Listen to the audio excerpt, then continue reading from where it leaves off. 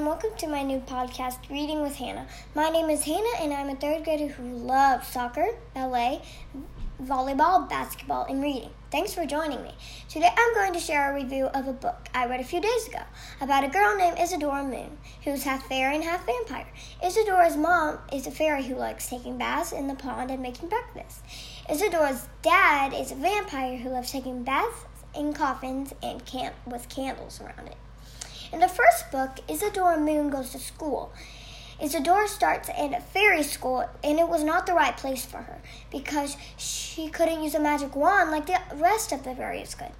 Next, she tried vampire school, which is also not the right place for her because she couldn't fly like the other vampires could. One day, Isadora saw some humans walking to school. She talked to them by her gate and she told her mom that human school is the right place for her. I love this book because Isadora is half fairy and half vampire, and she does not give up.